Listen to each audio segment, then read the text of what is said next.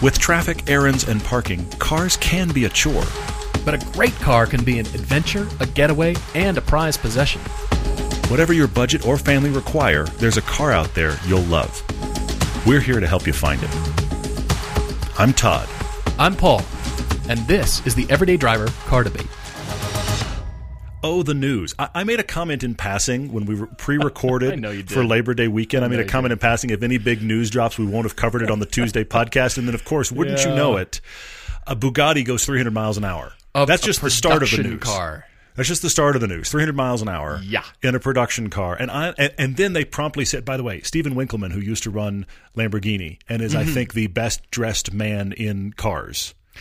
Yes. It's crazy. Yeah. I mean, anyway. So he runs Bugatti now. Used to run Lamborghini, runs Bugatti, and he made the comment where he said, we're not going to do this anymore. We're done. We're not going to try to push. But here's the thing.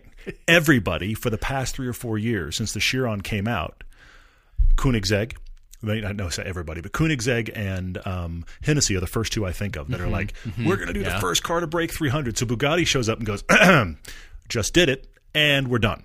Yeah, but did you read, interestingly, it didn't count towards the world records because it wasn't both directions. The both directions because of the track surface, and so they just left it at that. And so other cars will actually be the world record holders at slower speeds, if you can imagine that.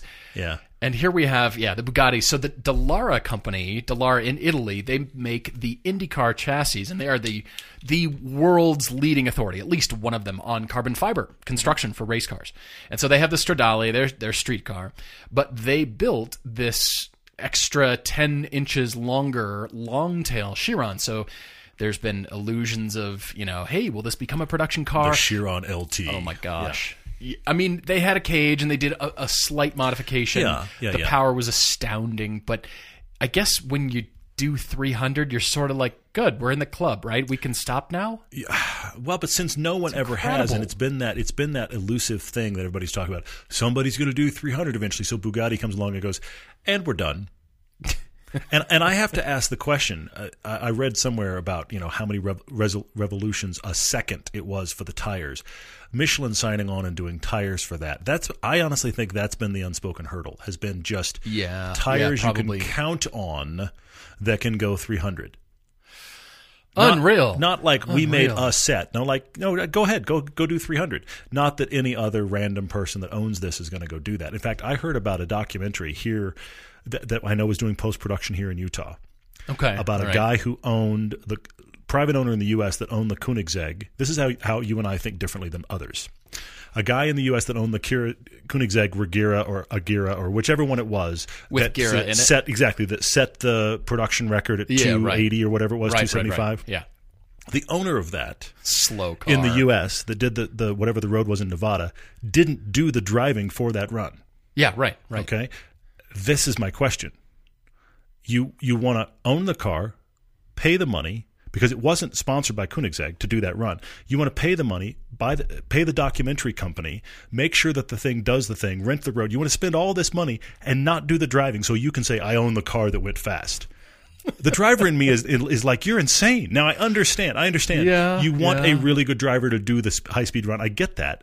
But you don't go out and at least try to do 250 because it's your car. I mean, being able to stand on the sidelines and, I don't know, chew on your cigar or something and say, I own the car, what is that worth? Well, there's a story. If you don't feel comfortable going those speeds, isn't there a story and a personal human achievement in your own self? Yes. I own the car, and so I want to build up speed. I'm going to start with 100 miles an hour, and then I'm going to start with 150, and then work your way incrementally up to. That's what Bugatti did just now with this speed run. They didn't start the car and 300. Yeah.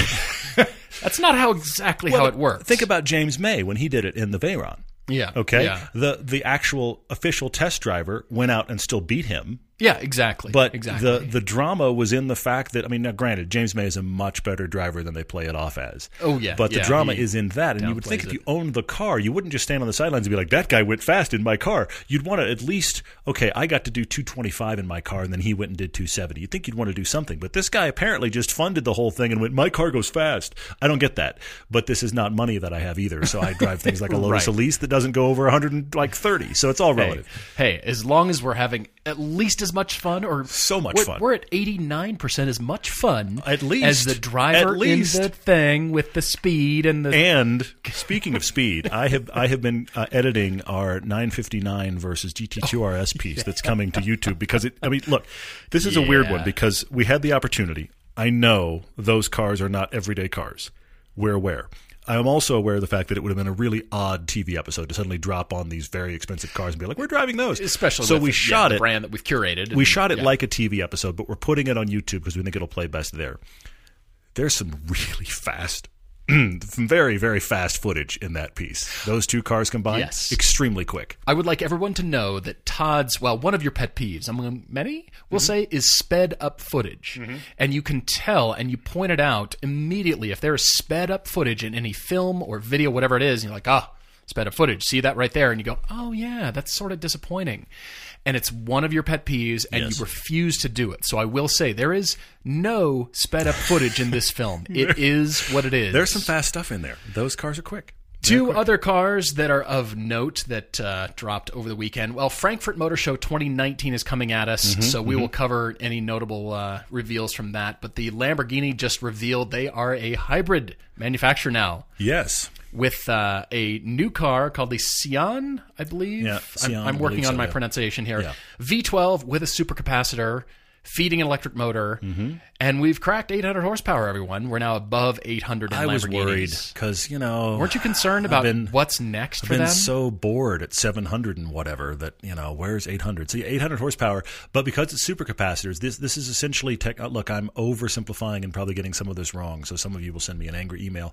But this is not battery technology that can hang on to power for periods of time. It charges real quick and then pushes out real quick. But as a result, it's kind of an ebb and flow very quickly, and you can get extra power to the front wheels, the whole system. I think it's just front wheels getting the extra power. If I could be wrong on that too. But the point is, this is a hybrid thing. Yeah, for the first time in Lamborghini, making it much, much more powerful and quicker, and all the things that we were worried, because Lamborghini's they've been slow. It's been like the FRS and the Lamborghini lineup. That's what it's been.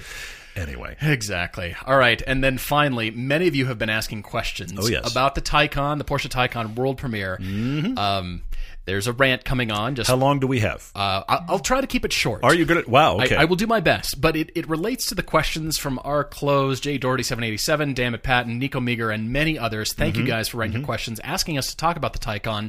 The world premiere has been accomplished. It is out. Finally, the wraps are off. All the specs are out there. I actually did play with a configurator and got mine up to only $239,000 because I forgot to buy the extra charge cables and I forgot to click those buttons. You newbie. I know. You can click you can go all the way to 240. Somebody went to 240 or something like that. Of course you can. Anyway, further than that. Because it's Porsche. The options alone are $50,000. The ones you put on yours? Yeah, I get that. Yeah. Insane. Because it's Porsche. You can have a Toyota Supra worth of options. Why not? Yeah. I agree. So I'm playing around, and I did print my my whole build, so I have the sheet. Post that. You have to post that. I should. You really should. I got a build number, and it's. I come to the turbo question because Porsche has introduced the Taycan with only the Turbo and Turbo S monikers, and everybody asking is scratching their heads, going, "It's all electric, right?" Yes, you're not wrong. You're not seeing anything.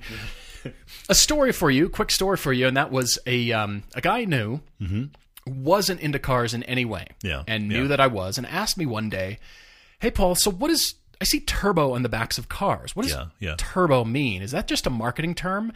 And before I, bristled and the hairs on the back of my neck stood up, I just thought, you know what? You're not in cars and you're genuinely asking, so that's cool. Yeah. And I said, no, it's super cool. It's actually forced induction. It's two turbines. One's driven by the exhaust and it compresses air on the other end, shoves it back in your engine to make more power out of a smaller engine. Yeah. And the benefit is you get better fuel efficiency on the side. So it's this really cool invention. Driving a turbo car is really fun. I love turbos. And he said, oh, cool. So it's not just a marketing thing. And I said, no, it's not a marketing thing. I am wrong. I am 100% wrong. Well, you are now. But turbo is just a marketing term.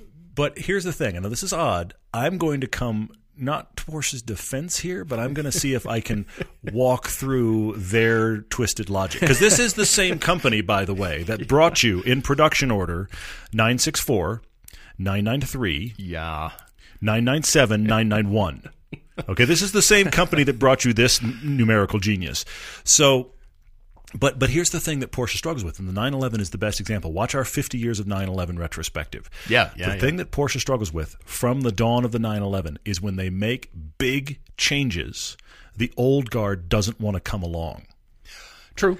And they have to make those changes in such a way.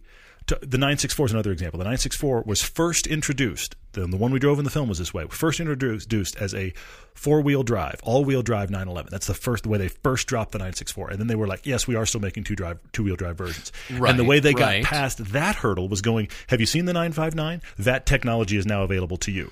So they keep doing things to try to ease their old guard along and also to not completely reinvent the nomenclature for what they do. I would like you to tie it in to the person who drives a Panamera Turbo or a Cayenne Turbo in the showroom and then looks over at the Taycan and goes, oh, so that's a Turbo too. So that feeling that I just drove, and that's what Turbo is. That's exactly what they're trying to sell. Because it's a marketing word now that is a feeling. But I will say to you, where they jumped the shark on this and made it not make sense is not now with the Taycan. It's when they took their entire lineup turbocharged and only called the upper levels turbo. I agree to that. But they stayed there because they have created a hierarchy in their listings from base, doesn't have any modifiers, to S, to GTS, to Turbo S. They created that world. I cannot believe I'm defending Porsche. But anyway, they created that nomenclature so that their buyer theoretically understands, oh, turbos are the big boys, even though they're all turbos. They're all turbos. You have a turbo. Here's the thing. Buy a base 718 Cayman right now and get them to put a turbo badge on the back. And when they balk, be like, why? Is it not a turbo? Exactly. So they've already jumped the shark here. The Turbo and Turbo S are just you bought the big boy models because they're not going to put X and XL on it because everybody's going to freak out or whatever they would do. True. It doesn't make any sense. But I'll give you another example. I don't know if you remember this. In the early 2000s, I'm going back and I'm leaving cars. Wow. Okay. In the early 2000s, high definition was a thing. Yeah, right. And suddenly, I'm not kidding you, you could walk down the detergent aisle and you would see detergent that said it was high definition. And my all-time favorite was the Kodak disposable cameras that said high definition film, which, by the way, doesn't exist. High definition is a video term, but it became such a thing for latest, greatest, and awesome that high definition was showing up on other products. And the best one ever was the Kodak disposable that said high definition on it because I was like, that's not possible, right? So this is what's happened to Turbo now. Like gluten-free on Turbo a bag S. of corn chips? It's like, well, yes. Something that was gluten-free already, and now we know that it's gluten-free. It is. So we've reached that with Turbo. I don't like this. I see the progression that got us here, though. I'm just astounded that they actually... You're right. It's a demarcation of the high-end model. It's their hierarchy. It's no longer a word that means an object that creates forced induction. It is no longer that. The minute their whole lineups went to all turbo engines, it became irrelevant. It's just now we're really feeling it because now we've left internal combustion entirely. Well, and the Turbo S, the letter after turbo, that's just a determination of performance. That's just more. The S is that we'll see there's an extra letter. There's more letters. Taycan Plus. Taycan Plus. I'm sure. Yeah. How about something, because they're in brand new territory. Yes. So they had the opportunity to not do this because They did. It was a brand new platform, yes. brand new technology, yes. brand new car for Porsche. This is a groundbreaking moment. It is. So they had their opportunity to say, all right, wiping the slate clean, we're going to start with a new electric nomenclature from here on out. The turbos will remain on the internal combustion engine cars. That are all now turbo, even though they aren't all called turbo. You see how awful this gets quickly. My gosh. We're lost in a quagmire. We noticed.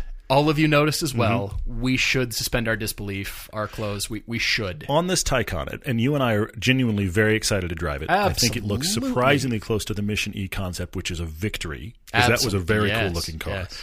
I think the wheels look surprisingly dated, but that's a side note. We can always solve wheels. Yeah, no worries. What is Chris doing? Asked another Taycan question. I wanted to put it right here. He's saying, do we actually think this will bring people out of Tesla? He's making big, broad assumptions. He's saying, let's assume it's better to drive. Let's assume it has better build quality.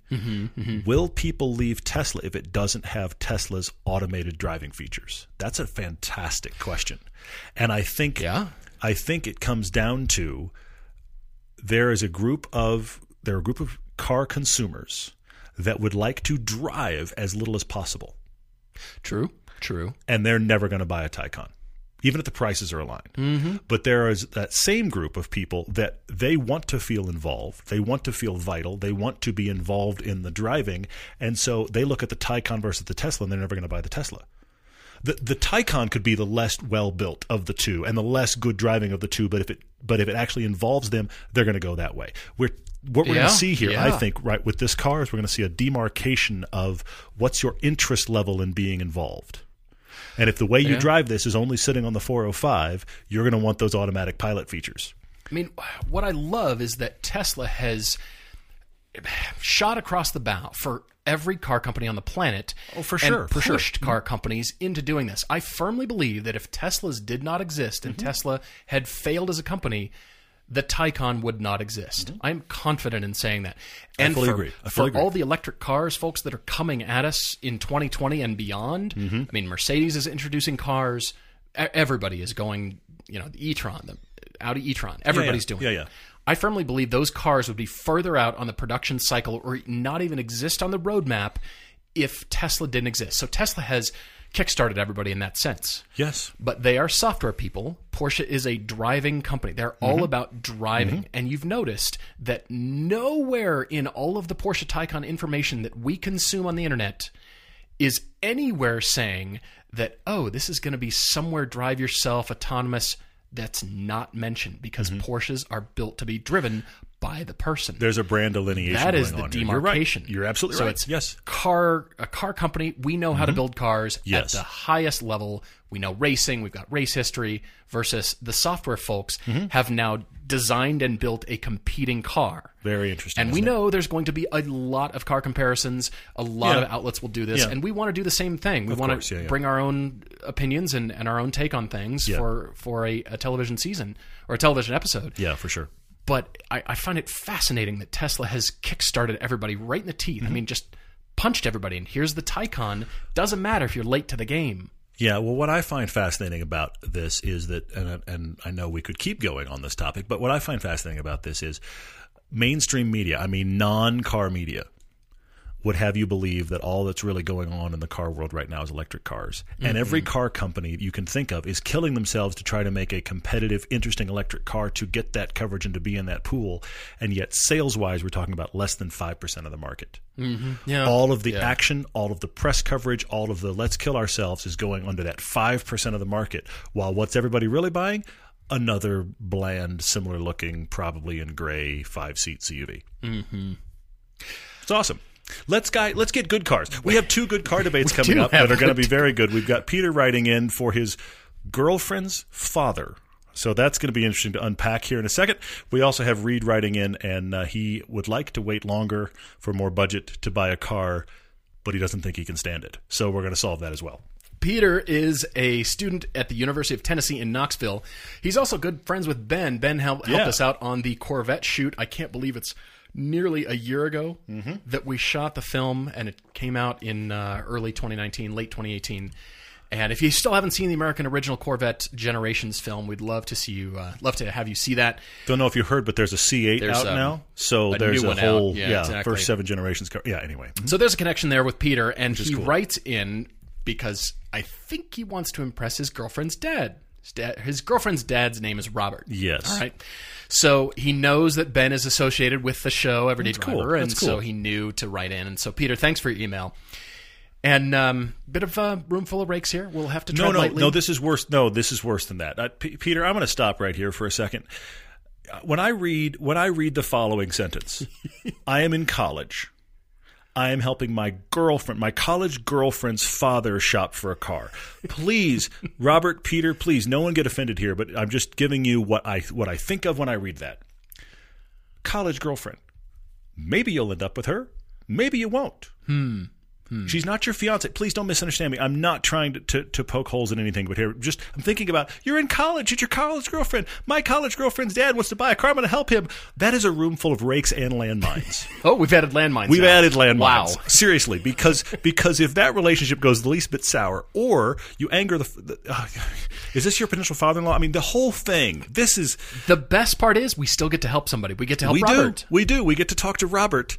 But the whole the way we get here could be potentially fraught. Let's just go with fraught. We're going to tiptoe. Problems. Yes, Robert, for sure. We're going to tiptoe. Welcome to the podcast. Hopefully you're going to continue listening because we've got a lot of great suggestions for you here. Robert is an enthusiast, loves cars, and Peter says he's previously owned stuff like a twin-turbo 300Z, BMW M Roadster. He currently has a 2011 BMW 335 automatic, and he's in Atlanta. So this has 120,000 miles because he sits in traffic a lot. Wow. He's got a 75-mile round-trip commute. And so there's no concern for all-wheel drive or winter tires, winter driving conditions. Cool. He loves the manual, of course, as we all do, but because of the commute, and he said he tried the M Roadster commute, didn't work out. So no longer owns that car, and here he is with starting to get some miles on the BMW and wanting something different. He's got a $40,000 budget, limiting me to $45,000, which I'm going to use all of that. It's got to be an automatic. It's got to be comfortable, reliable. But his concern is the preciousness. He wants an M2 competition. He drove the M2 competition, is sold. M2 competitions at this point in time are not $45,000. They're not in this budget. They aren't, unfortunately, yes. So he wants the car, even if he could, it seems like he couldn't justify, well, I've got this hot thing and I'm just piling up the miles, just commute miles. I'd rather have the commuter and then in a few years really think about what's next when C8s are now used and they're available. Just getting anyway. There's a preciousness concern here about if he spends a little more than he thinks he can really wants to spend. Because what he'd really like to spend is 30 to 40. He's gone to 45 for us, but he'd like to spend 30 to 40. So if he spends 45 or up, then how precious is he going to be with that car? Which leads to the question of, is there one car in this equation, or should he buy essentially just a commute beater? I mean, halfway decent, but just something to commute in, and down the line buy something more dynamic and fun. Robert, I went through a lot of stuff in my head, and I went round and round, and I thought, I want you to have a Toyota Supra. Because of the BMW connection, because of the build. Oh, I see. I want you in a Supra because it's an automatic, because it's going to be comfortable. Yeah, that's good. I want you in a Supra, but they're not $45,000 as right now. They're really not. If that's the upper end, and then you're going to find that dealer who wants to add $10,000 for a market adjustment, which is not true. So yeah, not going to happen. All right, so throwing the Supra out, even though I think you should go drive it, because maybe having driven the M2 competition, maybe that is the competitor to the Supra. Yeah. Well, they're the same price. So, all right, throw that out. We'll throw that out. That's the problem. Yeah. But there is a car that I think you will love. Okay. We've driven it recently. As a matter of fact, we drove it in the Blue Cars episode for Season 5, and it is the Genesis G70. If you have never considered Hyundai Kia and the goodness that they are building, the great cars that they're building, I encourage you to go drive the G70, drive one fully loaded. Now, the one that we had in that episode was not $34,000. That's where they start. Yes. You can load them out in a lot of various ways, but go drive one. Well, I think this is the good balance of everything you're looking for and the preciousness factor because of, I'm driving a hot sports car and just piling up the miles. You won't have that concern with that car. That's good. And you'll be pointed towards your future where you can get that fun car. Interesting. I like that, actually, because let me unpack that a little further, because I like that you went there. That G70 that we had, of course, was the press car special, which means if we can check a box, it got checked, they handed it to us, and it was like $51,000, $52,000, which obviously is above his budget. But that's give us everything. Right. I fully believe that the $45,000 version of that car is still going to be excellent to drive. Couldn't agree more. That's where my head's at. Okay. All right. I do like that quite a bit. I think that's a really good one. My question for you, Robert, and Peter, you guys can unpack this together. With rakes and landmines. Anyway, my question for you is, if you buy a commuter car right now, you're buying a dynamic fun car later, is that going to get used? And only you can answer that. But what I'm worried about is if you buy something that is just about the commuter car, that solves that problem now, and you think, I'll buy a dynamic car for later, my question for you is, when are you driving that? Because there's not mentioned in here that you go to the track. There's not mentioned in here that on the weekend you like to go to fun drives. So what I'm concerned about is you're going to have a car that you drive this long commute every day, and you look at the car that sits in the garage for the weekends when you never actually drive it. That's my concern. Now, only you can answer that. There isn't anything in this story that tells us how that situation goes. But that makes me want to lean toward where you went, Paul, which is get something that is good for all of the above, which made me wonder, look, I love your Super because of the BMW connection. I like the G7. It would be perfect. But the Super is right at the M2 competition level, and it's totally way out there and blah. Yes, the M2 competition, great. We got a piece coming up on that one too. If you wanted to do commute car, GTI with the DSG.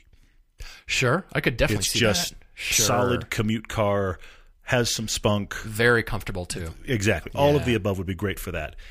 But if I tried to merge the worlds of dynamic fun car that you don't have to be precious about, you can afford, genuinely fun to drive, solid auto, still a sporty car, what about a Miata RF?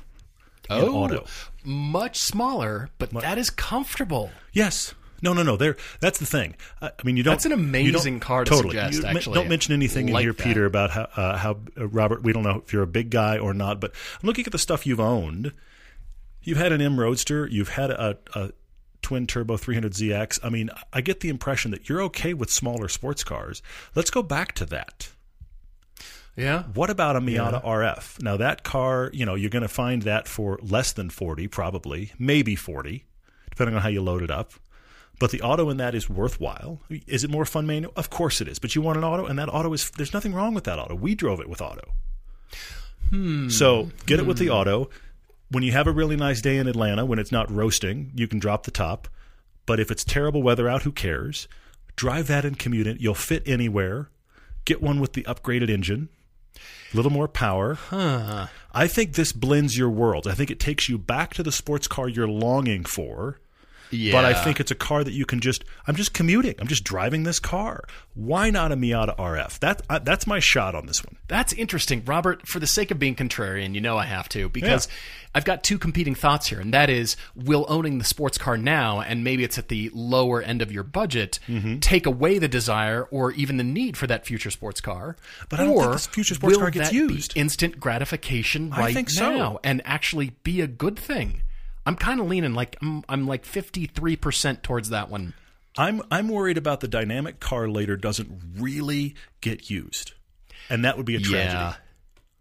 All right, so instant gratification. Clearly, buy it now. Even if you can't afford it, just buy it now. That's our entire motto.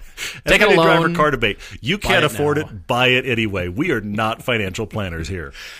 If you've got your own debate, please write to us. And by the way, I have thought about reading through all of your debates, and of course we can't get to all of them, and for that we apologize. Yeah. But I have thought that for the folks who write out the debates, I think it's actually cathartic and helpful to see your own words and your own opinions appear before your eyes on paper, and then actually help you work through your own driving homework. So I'm saying, write to us. We do want to hear you. We want your debates. Please write to us. We love your stories. We read them. We just can't cover all. But if we can't cover them all, hopefully they're still helpful to you. I see that. And for then sure. later on, when you do buy a car, please write to us as well for car conclusions. We're going to be featuring more of those. There's one coming up in a few episodes here. We're going to be doing that.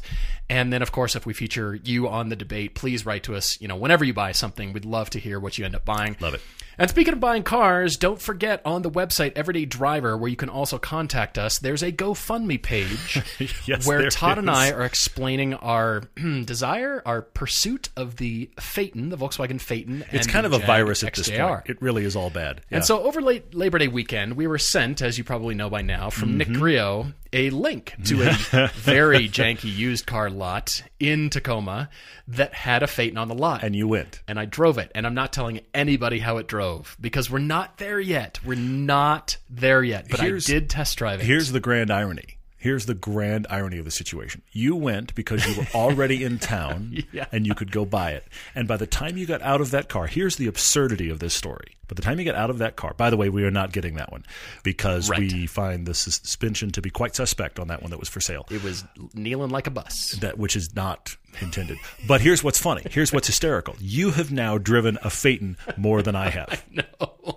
I know. That's the absurdity of this story. Is crazy. So the whole point of the GoFundMe is to try to get into each of those cars so that we can do probably 6 months worth of coverage on it. It'll be TV coverage. It'll be YouTube coverage. It'll be many, I'm sure, ridiculous stories. It'll be the Phaeton Follies. Yeah. Just struck me right now. Wow. It's all going to happen. And then so raffling the cars here. at the end. So. All of that is intended to happen. If you'd like to be a part of that, you'd like to make that happen, that's what that GoFundMe is for. I will say again, that money is just for those cars. If we don't raise what we need to get those cars, we're refunding all of it. Yes. So this is a focused effort. If you'd like to be a part of that, we greatly appreciate the support. Thank you to all of you that already done it. It's very cool. Yeah, for sure. It's growing and lots more content to come. We're often asked how we find the cars that we recommend to all of you listening. Whether it's local or nationwide, our searches start with Auto Tempest. Instead of searching each car shopping site separately, you can enter all your parameters for the car you're looking for into Auto Tempest one time, and then you can search for them all at once. See results from Cars.com, Cars Direct, eBay, and more, or you can jump to AutoTrader or Car Gurus without entering anything new. Same parameters, new site. You can even search all of Craigslist. Think about how hard it is to search Craigslist nationwide, one at a time. Autotempest.com has got you covered there all at once. Auto Tempest can help you find your next new or used car, whether there's a dozen in your neighborhood or 2 in the country. Plus, the people at Auto Tempest listen to this podcast, and they're always refining the site for more features. They've got research tools, buyer and seller guides, and they're listening to what their users need. So if you're doing your own drive homework, you're chasing your dream car, or just looking to feed the disease, as we are all the time, Autotempest.com is your place to start. Summer is finally here, and with that comes sunshine and blistering hot car interiors. You know, the leather seats that you thought were a great idea until you scald your legs. Luckily, all you need is a custom sunscreen from our friends at Covercraft. They're awesome. They're amazing. These foldable sunscreens fit perfectly in the windshield of your car and keep your car cooler when you're off enjoying the sunshine. These custom sunscreens come in a variety of colors, and they're an affordable and simple way to keep your car cooler in the summer and protected from damaging UV rays all year long. We swear by our custom sunscreens. I love it. It's one of our very favorite car accessories. Remember, you can get 10% off your car sunscreen by using the code EVERYDAY right now at covercraft.com, or you can follow the link from our sponsors page. We've got folks from around the world who frequently ask us about the roads we shoot on, but they also ask us about great driving roads near them. Now there's an app that will help anyone worldwide discover and share the best driving roads everywhere. Driveline app allows you to easily record and classify your favorite road. You can even mark great pit stops and attach photos and videos if you like. With Driveline, you can follow people in great areas. You can search an area you've never seen, and if you find a route you like, you select Drive It, and you'll be guided to the beginning of a new favorite drive. You can even earn points and patches for your activity on the app. These build up toward actual car giveaways. That's right. As the community grows, Driveline will be giving away cars to members, and your postings and drivings get you entered to win. We've never seen anything like this, and we love the mixture of community and great drives. You can get in early right now to help shape the app and the community as well. Download Driveline to your phone today, start sharing your favorite roads, meet other drivers, and find a new route for your next adventure. Reed S. is in Lincoln, Nebraska, and he can't wait that long. He was hoping to wait until he was 25 to own a fun car. He's currently 23 as of this recording, and he's hoping to hold out. He is an architectural associate in Lincoln, Nebraska, and I get it. You've got the cherry job, it sounds like, and you want a cool car that says architect. And, well, it says, I have a solid job and I love cars. He's been driving an 06 Nissan Altima 2.5S. He says thanks to his parents for buying a great car that's run really well, but he's driven this car for 7.5 years. Good time for change. So he's very much wanting to move on. He so wanted to wait until the 25-year-old insurance drops, but I think we're buying now. I think your insurance agent is going to gleefully rub their hands together and just think, now, what sort of furniture do I want to buy from my new boat? Reed, thanks for calling. Oh, Reed, it's you. We're kidding, but sort of. Sort of, is key. All right, so he's got a 15-minute commute each day. That's a non-issue, but he and his girlfriend love to take weekend trips out to Kansas City, Des Moines, Minneapolis. And so he's looking for something hot but affordable. Hot yet affordable. those are often counterintuitive. But anyway, all right, off we go. Does that apply to more than just cars? Anyway, sorry, moving on. Easy. He's expecting, Family podcast. Family podcast. He's expecting to be pre-owned and a few years old, and his girlfriend says it's got to be 4 doors. Trying to stay under $25,000, definitely cannot go over $30,000. So I've got a $5,000 buffer. He says, Paul, spend it wisely. I think I have, Reed. I think I have. Good. He wants a good conversation piece, something that's powerful, comfortable, has an interior that fits its luxury title. Okay. And therefore, he's given us choices like the Mercedes CLA 45 AMG, but he says the interior doesn't quite look up to snuff. Yeah. He's liking the Audi S3, the A5, the S5 Sportback. He likes the A220 Mercedes, the C300. So he's looking at, of course, luxury brands that have that perception. They genuinely are, and they're fun to drive cars. Yeah.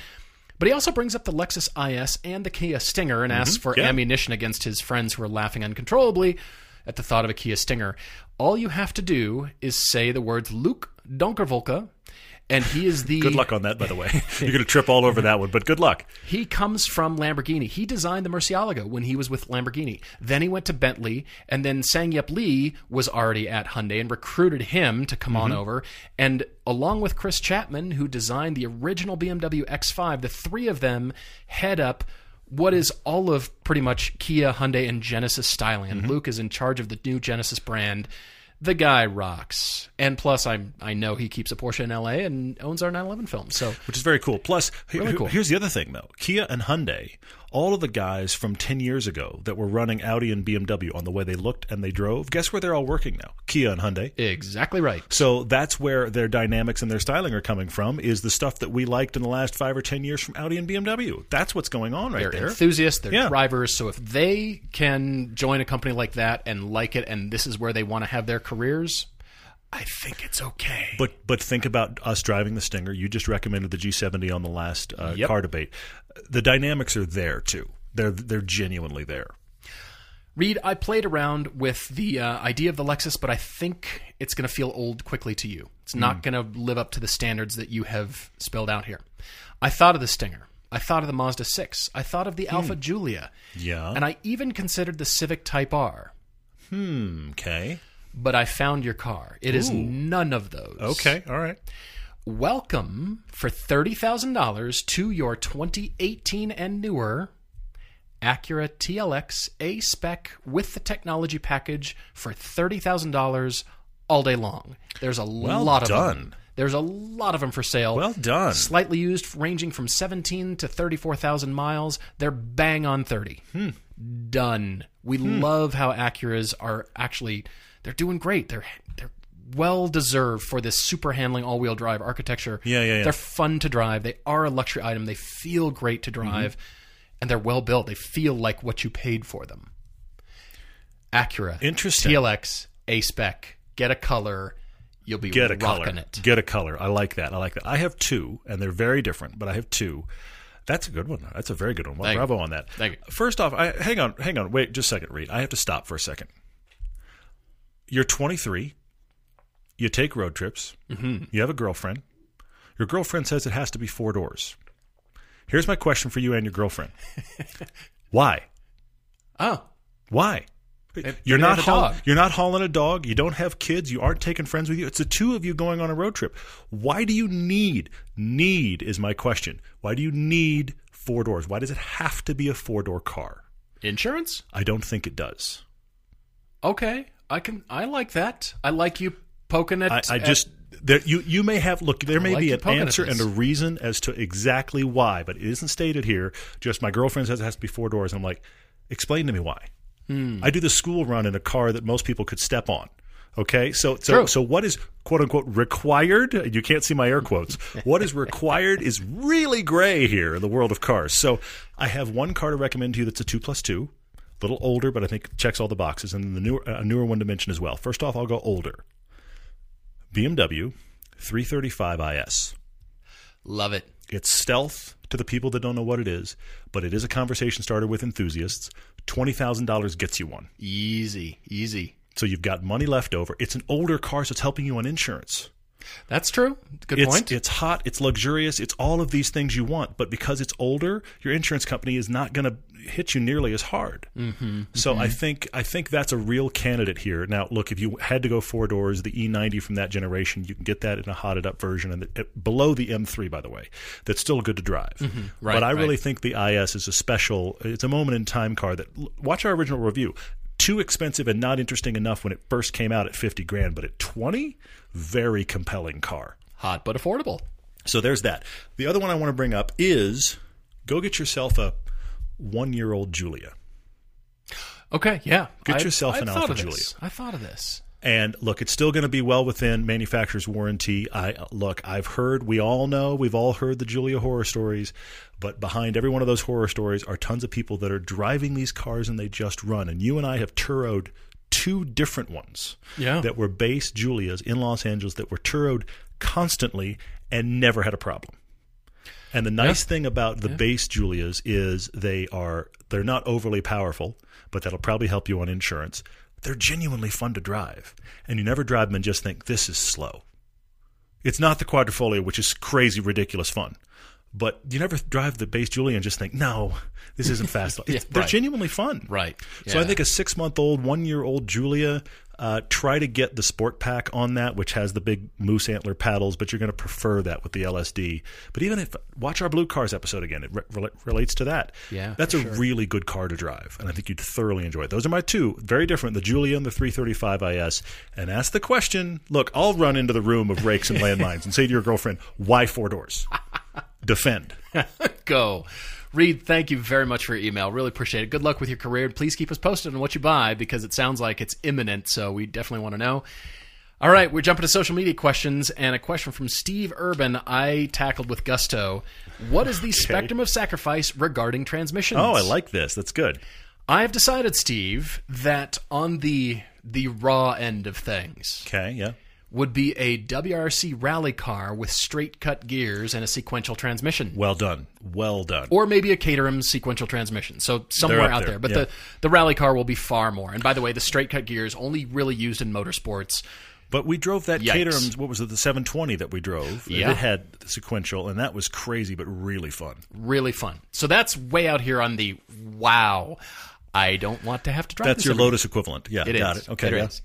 Somewhere in the middle, I think, are 2 transmissions vying for the middle spot. One's a manual, one's an automatic, but they're both so good, we could debate the merits and go a laundry list, a mile long. Okay. Honda S2000, shifter in that, sure, versus the programming of the Toyota Supra automatic.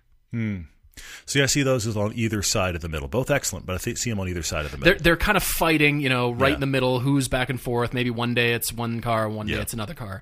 And then on the far end of you can have everything and eat it too, you eat your cake too, a Porsche PDK. Well, but see, if we're doing the spectrum, way out here. If we're doing the spectrum, though, the other side of the spectrum has got to be a CVT. The other end from the straight cut gears has got to be a CVT. I can see that. That would be the horribleness from I don't greatest thing ever to worst thing ever. This is the spectrum, And so if we're talking, but CVTs get great gas mileage and they're dead easy to drive, which is the exact opposite of your straight cut gears. Okay, I suppose I can see that. PDK is got to be mentioned. It is on the list somewhere, but I see it as the opposite of. It's so easy to drive, but gives you all the performance of a race car, essentially. I almost think, using your examples, I think I would go from most crazy to most easygoing. I think I would go straight cut Caterham, S2000, PDK in the middle, Supra 8-speed, and then the CVT. Actually, you know what? Then there's got to be another space for just traditional automatic that you'd find in your Altima, and then CVT. Okay, yeah, CVT I suppose is way out there at the end. Yeah, I can see that. We mentioned CVT. Because the Supra and the Alfa Giulia is another example where you take an 8-speed ZF auto and you just go, how is this good? Yeah, exactly. The Z4 BMW is the same thing. Granted, it's the same transmission as the Supra, but it's all of these where it's not a dual clutch and you just think, do I need a dual clutch if this is this good? What on earth? How are they this good? Yeah, but the PDK is awesome. I see where you're. I like that one. That's a good tackle on that. Interesting. Forgot about CVTs. I blocked them out of my head. Well, but if we're talking a spectrum of sacrifice, Yeah, I suppose. sacrifice is there because gas mileage is up. That is a sacrifice. Woo-hoo. But the drone's back. Anyway, I am the problem 28 on Instagram has an interesting comment question. I just want to unpack this a bit. He says he's enjoying the new Fast Blast on YouTube. Thank you. I'm glad you like him. He said our production values are far above the typical YouTube content. Not that YouTube cares. That does not benefit us on YouTube. Thank you for saying that. I'm glad you feel that way. I hope you're watching our TV show because here's the thing that makes me laugh. The Fast Blasts are a fraction of the effort and the production value of what we're doing for TV. Yeah. And that's on purpose because we realized painfully after being on YouTube for more than a decade how much that production value doesn't matter to views on YouTube and doesn't matter to the YouTube algorithm and how they promote. None of that matters. So we've gone much more simple with YouTube. I'm glad you still feel like there's good production value there because honestly, I was joking with Paul about this earlier. I kind of care too much. So I'm concerned about things having a certain standard even when we do them kind of, fast and loose. So I'm glad you're liking them. You said that you hope we get more views. Thank you for that. You had a question on the Civic Type R piece. You said, what's going on with that weird spinning shot? We have a 360 camera that is a very specialized tool. We have a 360 camera that shoots, as the name suggests, all around, and then you can, in post, decide what you're looking at. So I just embraced it on the Civic Type R, and I actually took a couple of hairpins there, and I actually swooped around the corner with the camera while the car's doing something else. It's fun to do in post. It's a bit gimmicky. One of the things that we continue to learn production-wise is that you buy a lot of fun tools and then you decide what that tool is good for. Right. Because what happens, and I'll give you the best example on the planet, when the Steadicam was first introduced and then got really good, and now we have, single handheld, one camera, hold it with one hand gimbals. Yeah, right. Everybody has embraced those. YouTube has gone nuts with those. So many vloggers use them. The problem is, once you shoot everything with that, all your footage looks the same. Yeah. And then everybody's channel looks the same. And so we pull out lots of different tools to get different kinds of shots. And anytime we lean too heavily on one piece of gear, I'm in the edit room going, guys, what were you doing? Because everything starts to look the same. So this 360 camera was something we kind of rolled the dice on a little bit, and we've put it on a few. You'll see it in some upcoming shoots as well. We mount it now and then, and truthfully, we'll mount it and get 5-10 minutes worth of footage and might use 10 seconds because we just find something that's cool and it's just like, that's a fun view, and then we move on, because if you lean too heavily on anything, it just becomes sameness. Well, what's fun is you and I have decided to use new gear tech and try them out for Fast Blast because, yes, true. Yeah, we need to come away with footage, but if there's something, we try it out and hey, that's different and cool, we'll throw that in. Or, you know what, that just didn't work. We haven't wasted a lot of our time on that particular shoot knowing that, well, this is for TV and then it goes to Amazon, so we've got to come away with the footage versus YouTube Fast Blast. We can cover that over with just, the front GoPro or something like that. It's become our production testing nice. ground. You're right, which is perfect for that as well. And I'm glad you're responding. Thank you for those comments. All right, so there's a question on Instagram. Patrick Schaefer says, how come the color red works great for some companies like Ferrari and Mazda, but when it comes to automakers like BMW, the color doesn't seem to work for their vehicles? I think, everybody in the everyday driver universe, in production and everybody helping us out knows that I have this proclivity for naming colors, and always sends, they find a funny car color and say, okay, what's this color? And so I like to come up with funny names. So I think, Patrick, that it is association. You associate color with a particular brand, and that's built over time, and that is something that car manufacturers... Well, I'll be honest, almost any company works and strives hard to be associated with that color once they decide this is our brand, this is who we represent. You think Yamaha, blue, right? Okay. Kawasaki was always green. Yeah, but definitely on that Hondas are red. So when it comes Ducatis to car companies... are red. We've got a motorcycle thing going as a trend here for sure. Yeah. All right, so for cars, McLarens are orange. Yeah. Renaults are yellow. Okay. Hondas and Ferraris and Mazdas are red. Audis and Lexi and Acuras are white. Yeah. Astons are gray. Lamborghinis are green and searing LASIK orange. Somebody finally found the colors we got there, yeah. Porsches are silver or black or red. Oh, yeah. Fords are blue. Think GT500 Mustang and think Focus RS and the Ford GT and the Shelby Association that Ford has. Think blue. So it's something that I think car companies have strived to generate and associate themselves. But then when it comes down to particular models, of course, anybody can paint their car any color they want. Sure. Yeah, yeah. But then you see something and think, whoa, that works. I do like Ferraris in that French blue. That's just gorgeous, or whatever. Yeah. But it is association with the brand and what they've cultivated over the years. And so I think that's why, a car comes out in a crazy color and you think, Lamborghini's in red. Lamborghinis are not red. Ferraris are red. What on earth? Interesting. But that doesn't mean a particular car can't look gorgeous and just turn everything on its ear. You see a Lexus in that gorgeous electric blue. You think, yeah, wow. We just had it on the RC350. That was a great looking color. Gorgeous color. And so I think car companies have an opportunity to be able to do that, even though they've associated, like Lexuses are white. But then when they come out with a special car and paint it a different color, that really gets attention. That really, you notice that. And so color, the study of it, color theory, all of that is huge for car companies. It is massive because you're noticing that association. That's interesting. I also wonder, and I'm thinking aloud here, I think that red and yellow, granted I'm the guy that I love cars of color, I think red and yellow are the two hardest colors to get right. I can There's see that. Slight variations on either side where it's just like that's not working as well anymore. And if you think about the Mazda red right now, it's not orange at all. No, it's a very deep, dark, kind of headed toward a rose red. It's kind of that color. It's a sophisticated color, very much, which makes luxurious. It work. And a lot of time, I feel like the BMW red is oranger. I also think it's flatter. I think red is a color that desperately needs to have depth. And I think yellow needs it too. The more they become matte, both yellow and red, the less depth they have, the less attractive they are in a car. I also think both yellow and red require a car with flowing lines. Yeah. Slab-sided cars in those two colors look weird. And any architecture or design that stops your eye at a design feature and your eye stops. Yeah. So if you have I'll give you a great example. This is an extreme example, but imagine an Escalade in red or yellow. Please stop. Yikes. Okay? Because it's just big slab-sided things. But imagine the Ferrari California. Yeah. Or the original Testarossa, the big flowing cycle fenders. Or the E-Type in a really nice red. Those kind of flowing shapes lend themselves to red very easily. That's not really a BMW design language. Funny enough, I think the new Toyota Supra works in that canary yellow. I do Despite whether you like or hate the styling, there are elements that stop your eye. But I think it works. Look, I'm a guy that I obviously own a yellow car, but I think very few cars work in yellow. And when we got to the press event and they had one yellow, we all were like, oh, that looks great. Yeah. We're very interesting. Yeah, for sure. Stephen asks a question about all-wheel drive. Stephen Swartz on Facebook says, we've talked up Acura Super Handling all-wheel drive, but of course there are other all-wheel drives, and one of the premium ones that everybody knows, of course, is Audi Quattro. He's saying, do we feel like Super Handling all-wheel drive, how does it compare to Quattro? Do we like it more?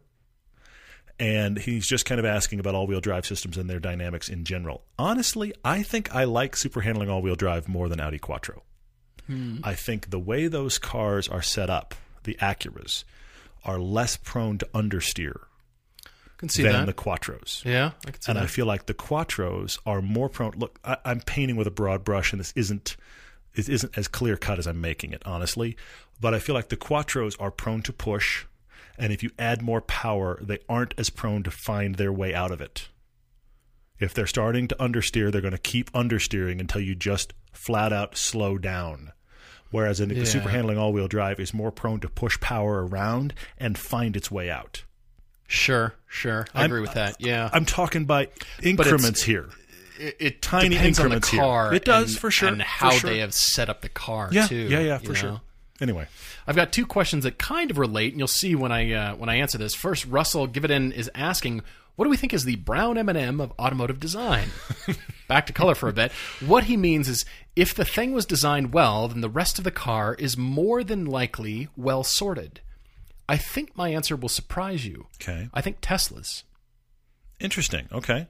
It's well designed, well engineered. Yeah. And design encompasses not just styling. It encompasses the entire package. So how they've positioned it, what it is, what it's done to turn the industry on its ear. And then everybody who owns a Tesla just says, well, they just work. It's just sorted. Okay. It just works. My car just works. Now, there's every car company, again, that's a broad statement. Here's your things, yeah. But I think Tesla's. I mean, I thought of Alphas because the Giulia was a brand new platform. And despite its, having troubles with various things, I think that's a low voltage issue. I do think it's the battery issue, the OEM battery Maybe. thing. Who knows? Yeah. But new platform, and they just seem to work. Like, great, finally new platform, and it's working. I mean, yes, there's the exceptions, maybe more so than other car companies, but I thought, all right, Alphas might make the list. But then Ed the Sled over here says, will Tesla always keep the look of its current models, or will it update the body style to stay relevant? Because, aren't there people who don't want Teslas simply because they're now so common?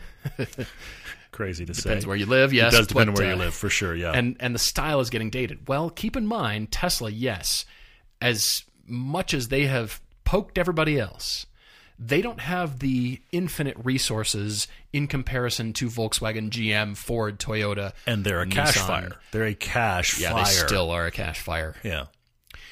So that means they can't afford to do the refresh as quickly as some other car companies, even though I think, companies like Nissan are sitting on their hands refreshing various things. Very true. They've got the bucks to be able to cut new tooling and go produce new sheet metal. And that is very, very, very expensive. Plus crash testing for the new design from the A-pillar forward. It's a lot of money to go do that.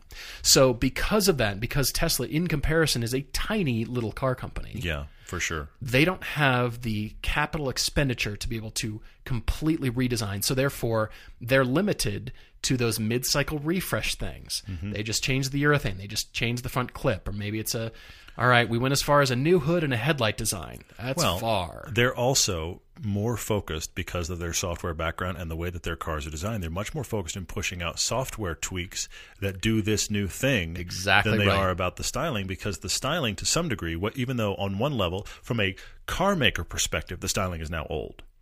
But at the same time, that styling is known to be a Tesla. So if you keep updating what's going on inside, then the styling is just, that's what a Tesla looks like. Exactly. So you've got older models now doing the exact same electronic things as the new ones right out of the factory. Well, that's an interesting take on what it means to refresh your car. Yeah, that's a very different mindset than, all right, so new sheet metal, new fenders, we've got a big project here. We're going all the way. The hood and the doors stay the same. Everything else can go. That's a different mindset. So the car is refreshed. Again, because of the electronics. That's fascinating to me. So I don't think we're going to see a lot of, we want, cooler, sleeker, whatever, new Teslas. I don't think we're going to see that as much. Interesting. I've got one last one. I'm wondering about this. I think I could answer this, honestly, any of the choices I think I could answer with. But I'm just going to try to unpack it real quick. Christopher M. on Instagram says, choose to update one car from the ground up. Subaru STI. Nissan 370Z or Honda S2000. Woof. In order to kind of clear this up, I'm going to say I'm going to take the Honda S2000 out because it isn't currently being sold. Okay. So it has to be rethought, reintroduced. I actually am going to go 370Z because I don't think... Look, the Subaru STI needs new engine, new thing, let's go. But they're not going to stray that far. Yeah. Because that's always going to be connected. Subaru has had such an explosion in success in their lineup here in the States, and they're known for certain things. They're not going to stray too far from the things that have made their brand explode in people's minds and safety and that kind of things. So they're not going to go too far out. They can take some of the new stuff they have and they can make a new, different STI. And, of course, they're doing it again. Subaru's saying, here's the look of our new Impreza. And I am not believing it. I'm not believing it. I don't care. I'm not believing it face. That's exactly what it is. But the STI is going to be whatever it's going to be, and it's going to stay close enough to their lineup that you can see it from there. The Nissan 370Z is now an orphan car. Because it's not the halo car like the GTR. It's not. It's not the car like, whoa, they make that. But it's also like nothing else in their lineup. So it isn't the bragging rights car of the GTR, the big boy, and it isn't anything else that is a bland CUV with a CVT. It's an orphan car. Yeah, good point. It desperately needs to be, okay, we have, and also it's the rare car in the Japanese world that has just been around and been an icon for a long time and almost been sold straight through. So let's take that, because the S2000 drops kind of out of the sky and is this thing that is awesome during the Honda heyday. The Z car's got history. Yeah. So let's take the Z car and let's make a new Z car and let's get Nissan back in the thick of it. That's excellent, actually. I like that. Last question for me from Jared Rose on Facebook. Will we ever run into an issue where the classic cars actually begin to depreciate? We wish. For example, a 63 Corvette Stingray or the more extreme, a Duesenberg Model J or a Packard Twin 6. I don't think so. I think we've seen some interest ebb and flow, but in general, those Duesenbergs will still be 500 to 800,000. And, other cars will start to go back up. But I do actually think we're in for a change over the next decade or two because of all the electric cars coming at us. And so internal combustion engines will be this rarer thing. You own one of those? Special. That's interesting. Wow. Not only is it, in the shape of a Porsche or the shape of a BMW or whatever, it's got a gasoline engine too. Wow. Well, but I think there's another factor here, and I hate to say it this way, but the other factor is the cars drop as the people that like them die. I hate to say it that way. But 20 years rough. ago, That's brutal. 20 years ago, those cars of the 40s, 50s were now. Look, I know inflation's a thing, and I know cars in general have jumped in the last 20 years, just in general. But those were the cars that were like the big toast of the show. The 40s, the 40s, 50s, like the post World War II stuff. That stuff's died out, and the muscle cars have risen. Why? Because those guys died out. And the old guys with money are now the guys that are looking back on their high school years in the muscle cars. And then that's bringing up the air-cooled Porsche era. True. That now is spiking. And then we're just, that swath, we've talked about this before, that swath that's going along through history is just starting to reach late 80s and start to bubble up. It's like, like if you've ever surfed. Like MR2s and Supras. If you've ever surfed and you're trying to catch a wave, and you're waiting on the wave, there's that moment when it almost feels like the water goes away because it's starting to get sucked into the beginning of the next wave. Yeah. And the rise, you can feel the rise coming. That's where those early 90s Japanese cars are. Good. Right at the beginning of that wave. Although I have read articles about younger people discovering the old stuff. And now I do feel like there is a part of the car world gravitating towards that. It's not like, suddenly it's replaced with a whole new generation interested in these kinds of cars. I'm not saying that, but never will Tucker Torpedoes be on sale for $30,000. Guys, I got this cool thing. Yeah. I don't even know what it is, but it's $30,000, so I bought it. No, I don't think that's really going to happen. Jay Leno has like the largest, best running, latest and greatest steam car collection in the world, partially because he's Jay Leno and he has money, and also because no one else cares. I don't mean that to be tacky, but everybody that cared isn't around with money to buy those cars anymore.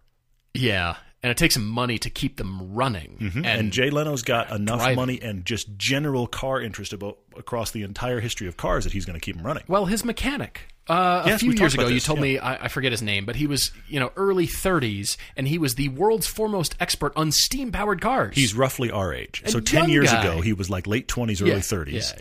And he was the world's best steam mechanic because his dad and his grandfather taught him, and I just thought, thank God you bumped into Jay Leno.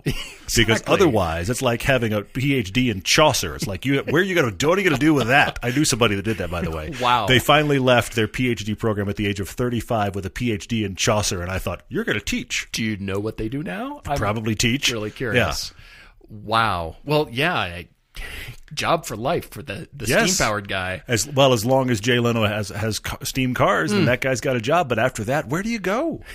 I see your resume is really steam-heavy. What else do you got going on? Have you worked on anything other than steam? Guys, thanks a million for all your questions, your interest. Drop us a line. Love to hear from you. And like I said, we've got a lot going on through the coming the remainder of 2019. Lots of shooting going on. And we're definitely looking forward to next time. Cheers, everyone.